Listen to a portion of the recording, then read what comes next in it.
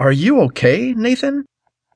A wet wash rag runs down my face, and I open my eyes to see Rose standing over me, a smile parting her lips. Grabbing her hand, I try to gain my composure.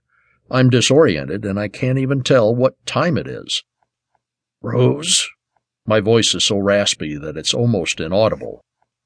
Sitting down beside me, she runs her fingers through my hair, sending a chill through my body.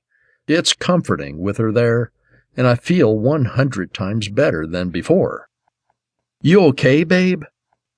I prop myself up on my pillows and force a smile. Aside from the fact that I'm completely freaked out, at least my physical health is getting better. I'm okay. What time is it? It's a little after 6. Is this all from drinking so much last night? Or are you sick?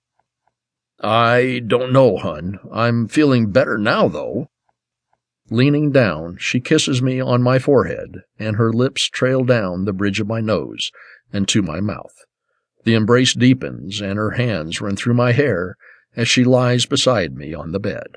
Between kisses, she nips at my lips, and I pull away. Where's Rusty? Her hand trails down the front of my shirt and slips underneath, resting on the waistband of my sweats. She buries her face in my neck. He's in his room, I guess. I can hear the music thumping. Getting up, she saunters to the door and shuts it, assuring that it is locked. A playful smile flashes across her face, and she seductively walks back toward me. As she gets closer, she pulls her scrub pants off, revealing her lacy panties. I think he's occupied for now, babe. Pulling her in, I ignore the dull ache in my head. It isn't near as bad as earlier, and maybe making love to my wife will be the remedy I need.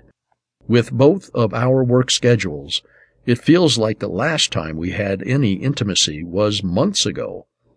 Pulling her on top of me, I feel my arousal as she straddles me. She grinds her hips, heightening my excitement as the friction between us continues. Without wasting any more time, I pull her scrub top over her head. Her bra matches her panties, and I unsnap it, taking her in my hand. A deep moan escapes from her throat, and before I know it, she's working on my sweatpants, freeing me from my clothing. I lose all sense of what is around me as I watch her above me, enjoying the skin-on-skin contact. I take a second to admire my beautiful wife. Pushing all of our recent problems aside, I let go. This is helping my current situation, and maybe it will help me sleep better tonight. Just as things get going, I hear the same tinny voice whisper in my ear. It says the same thing as it has the first 2 times. It calls me by my formal name, Lieutenant Gallagher. I try to ignore it, but when I see the image peer around the corner at me, I can't help but divert my attention to it. Rose doesn't notice. She's busy doing her thing. I try so hard to fight it off and focus back on the sex, but the TV on the other side of the bedroom flickers. The same creepy image of the stringy hair and razor teeth of what appears to be a woman reaches out, its smile enough to make me push Rose off and let out a yell of my own. Nathan, what the hell? Rose is on the floor, confused and pissed as I finally pull my attention from the TV. The creepy figure is gone.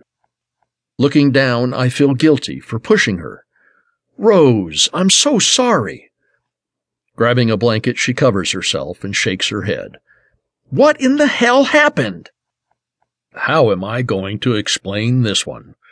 I was making incredible love to my wife, and then it's over, and she's on the floor. Sitting on the edge of the bed, I pull my boxers back on and rake my hand through my sweaty hair. I can't help but continuously look back at the TV, fearing that the eerie woman would be back. Earth to Nathan! She's finally standing up again, grabbing her nearest article of clothing. You look like you've seen a ghost.